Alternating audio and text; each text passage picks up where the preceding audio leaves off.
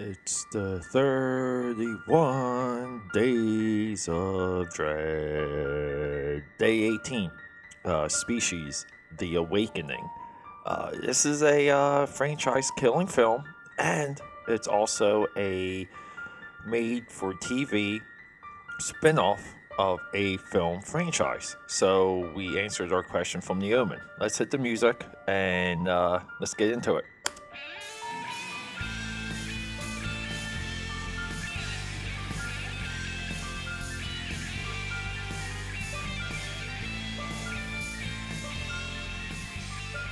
Yeah, so I answered my own question uh, from episode from day 14 of the 31 Days of Dread, The Omen, The Awakening, and I put that out everywhere.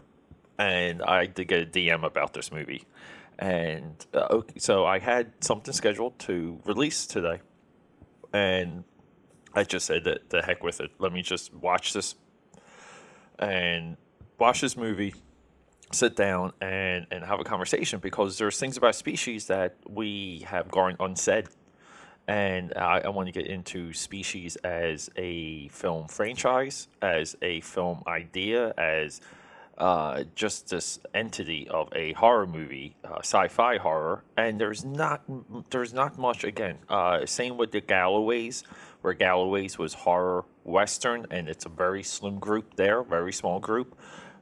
Equally, there's a very small group of sci-fi horror. Everyone gravitates towards Alien. If you take Alien off the table, we do not have much. I will put Star Wars episodes 1, 2, and 3 in sci-fi horror because if you can get through those movies, that'll turn your stomach. But yeah, I'm drinking ginger tea here. I'm gonna take a little sip. Took that sip. Okay. Species is a 1995, right? Am I right? Am I right? 95. It's a 95 movie that I remember seeing with my pops. I remember when this came out. I think I was a sophomore in high school, and this was one of those movies that it was like I was maybe like just hitting a peak, like just hitting puberty and having Natasha Hentridge. I am butchering her name. Hentridge, Natasha Hentridge, as the focus for this movie was the first time I saw something intentionally be sexy and deadly at the same time, and being next to your father when you're watching a movie like Species, yeah, it gets to that is a memorable experience with pops.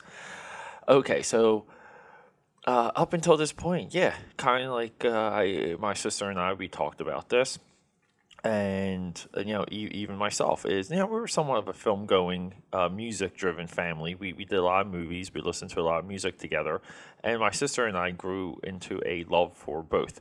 And like just a shareable like experience, like an appreciation. Like we always flirted with the idea of going to California and doing stuff, but it never was a like a true reality. And that's because like just myself, even looking back, I think my sister and I never really wanted it. We were happy being in Jersey. We wanted to be close to family. The internet was coming up. It wasn't that you did not have to be a futurist to see that you could like work from a location and connect with anyone in the world. And that's where I grew up. That's my attitude right now. My buddy Tommy just moved to CA, and he's moving there to get closer to film. He's made a couple films in the past. I talked about him before. It really upsetting because I wanted Tommy to be a guest here. Now he's in California, so maybe I gotta go to California and do a run of Dream Warriors with all my film friends, and we'll do like a coast to coast type thing. You know what? That's actually a pretty solid idea. Okay, so species. There's one glaring idea about this movie that became a franchise in '95, and it's H.R. Giger. He is the visual artist, the visual. He is the eyeball candy. He's the genius. He comes from another world. H.R. Giger. He's the guy that they used his design work for the original Alien, facehuggers, the alien creature, and from there, history literally, literally wrote itself. He has embedded himself when it comes to visual design into Hollywood, unlike any other. There is no other artist that did so little and got so much from it. And you're like, how can you? What mean so little? He did giant paintings. Correct, but there's people who have careers in doing what he did, and they don't. We don't know their names. Okay, name me one guy behind any of the Marvel visual development right now. You can't. Andy Pack from the School of Liefeld. I just wanted to throw that one there. But okay, so H.R. Giger became more prominence with his adaptation now. Like, so they adapted his designs for the movie Aliens. Stan Winston, who directed Pumpkinhead, it might have been, 31 Days of Dread, Day 2, I think. Day 2 was Pumpkinhead. I don't know. I need a list in front of me. Pumpkinhead was Day 2. I just confirmed it. Okay, so Stan Winston goes in on top of H.R. Giger and as Walt Disney would say, plus it out. He pluses out Giger's design, and no longer does it become Giger. It becomes this other. It's this other idea visually. So the aliens and Alien Queen, what we see in Aliens is not H.R. Giger's work. It's a build art. It's almost like this extrapolation. I almost would describe it if you never saw Alien and you had James Cameron describe to you what he wanted, we would get what's in Aliens. So from that point, like the Alien movies always struggled with this balance. How much of Giger goes into the Aliens? How much of it does not? We have to add something different because that's what we do in Hollywood. And how do we add something and keep it? So along the way, Giger worked on a unproduced version of the movie Dune. That's documented with the Dune document, obviously with the Dune documentary, the Jodorowsky Dune, and some of those designs look like that they were echoed in Prometheus. And like not so much. The Lynch Dune did not really borrow anything from the Giger work that anyone could see. So why are we talking so much about Giger, a concept artist, and Species? Because Species, the monster in this movie, is a Giger creation. I viewed this as the only Giger intended movie, meaning that they wanted to get Giger's designs and get his visual and build around that. So Giger is driven through sexuality. He's driven through darkness. He is driven through. There's a like erotic, exotic part of his art. Okay, that is somewhat voyeuristic because you want to see it. You don't want to see it. It's disgusting. It's not disgusting. It's weird. It's not weird. And he captures all of this. So Species takes all those core ideas and puts it into a screenplay, spits it out, and we have a heck of a, again, 90s forever. We have, it's so funny because Life came out with all-star movie cast. Like everyone's in that Life movie that came out this year, and this movie is Life. And it just shows you the difference between the 90s and now, where the 90s, they were just, dude, they were playing kickball. Like, in kickball, everything's a home run. They were, 90s was all kickball home runs, okay? So, the premise of this alien is that she seduces men. She's a Venus flytrap. It's sexualized. It's a beautiful woman with a horrific looking alien underneath, but it's a Giger driven alien. So it's a wonderful design, tail, tongue, hot tub scene. Like we have these elements. And I just remember watching this for the first time, and it really took me back. There was even a species making of, like, art of book before there were such a thing. I think it's called Giger Species, and it goes into the relationship that he had with the filmmakers and the studio for that movie. And that's what I mean. Species is with intent a Giger driven experience. And so the original movie doesn't have much of anything. It really doesn't. I mean, it has awesome characters. It has your charismatic Michael Madsen. It has Ben Kingsley. And Forrest Whitaker. He's like the empath. And right, Forrest Whitaker is. I'm going from memory here. Is Forrest Whitaker in? Yes, he is. Alfred Molina, Doc Ock in this movie. And Marge Helgenberger, and she's in a lot of movies, and she's awesome. So, like, the whole thing is always that it's a driven movie. It's a containment movie, meaning that we have this thing, we're going to nurture it in the lab. It breaks loose, and then they have to go find it. And like, we've seen this plot before. Again, with horror movies, we do not invent. We go on what we already know. We go on conventions, and horror is built on conventions. This is the running theme now in 31 Days of Dread. 31 Days of Dread themes. I didn't complete this on our last episode, last day. Okay, horror movies are built on conventions. We have there's such a thing as franchise killing films. Species: The Awakening is one of them.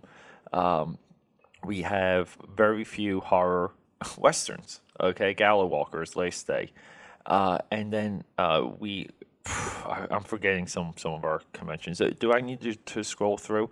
Oh, okay. And you know what? We have one superhero horror movie, which is Spawn. but we also we go through, and within the 31 Days of Dread, we're redefining how we look at independent horror movies, and maybe what our attitudes should be when we sit down and watch these features. But yeah, so Awakening, from what I could tell, made by Sci-Fi, straight to television, straight to DVD. Species: Awakening is a reboot, somewhat continuation of Species 1, 2, and 3. Species 2, interesting, introduces a character named Patrick. And so Patrick is the opposite of Eve. So, right, it's Eve and Patrick in this, right? I'm so bad with any of this right now. I don't even know. I'm not even, I can't get the character name. So I'm pretty sure it's Eve. Syl. I'm sorry. Syl and Patrick is the male in Species 2. So Hentridge plays Syl. Awakening, like, the intent is, look, they got someone beautiful for Awakening. This girl is soft on the eyes. Species: Awakening came out in 2007, and it stars. Let me tell you the star of this. I apologize about that. I had a phone call from work, but I was able to just look up real quick and bring up what I needed to. For some reason, when I sat down to do this, I only took notes on Species and then put down my thoughts for Species: Awakening. Dummy move there. Rookie move. Hey, when you start a podcast and you do it as hard as I've been doing it, you gotta invent things and ways of doing stuff, and you have to just discover what needs to get done. Like, you just can't take anything for granted. Hey, I try and be as prepared as possible. But yeah, so Helena Madison is the Hottie Totterson that's our beautiful villainous monster killer in Species: The Awakening. Just to sum it up, so some of it's worth talking about, maybe. So her, like, caretaker, who's played by Ben Cross, we've seen him in a ton of movies. her caretaker just experiments on her. She's like this result of an alien DNA experiment. She has this awakening, and then it becomes like a road trip movie. And somehow we have Species None. She's trying to kill him, and she disguises herself as a nun, and she's Species Killer Nun. That is the pivotal highlight of this movie. It is worth watching just for that scene alone. And then along the way, we just have her in an arc where I've learned to live, and supposedly dies, and the explosion at the end, and so on and so forth. So there's really not much to take away from Awakening. It is, believe it or like, when it comes to comparing it to The Omen 4, The Omen 4, The Awakening, right? We we got dual awakenings here. I love it.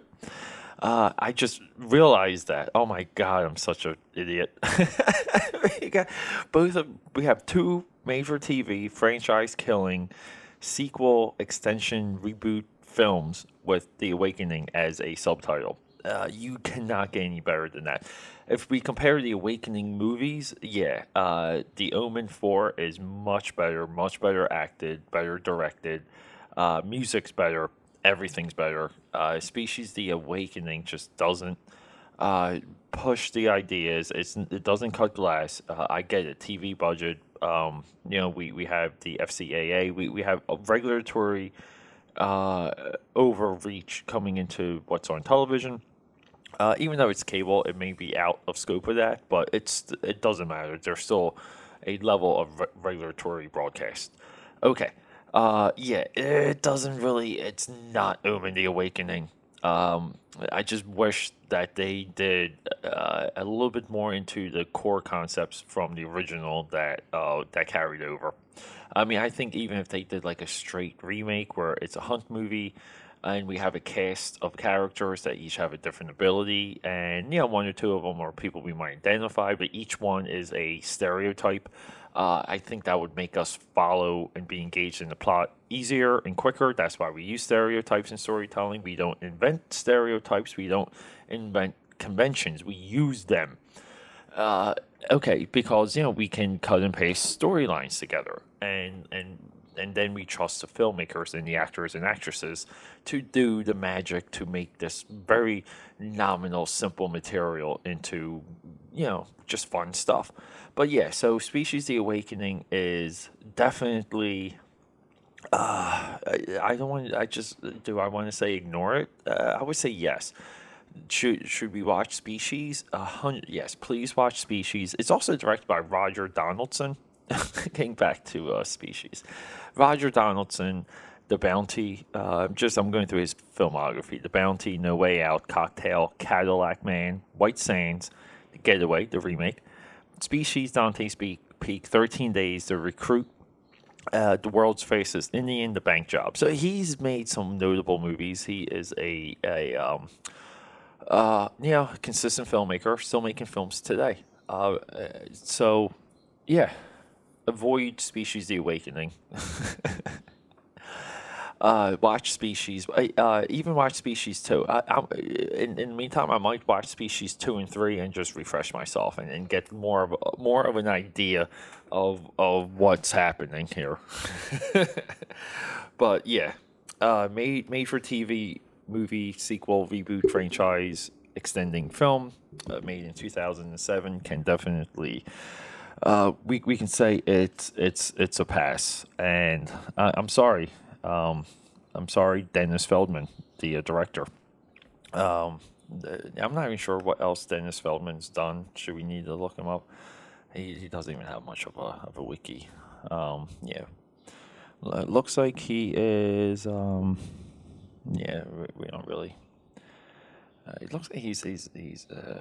Geez, I mean, it looks like he's been in Hollywood for a while. But yeah, so we're just going to move on with the 31 Days of Dread. We're going to chalk this one up as a lost kiddo. And everyone have a good day and enjoy yourself. And happy Halloween. What's coming up?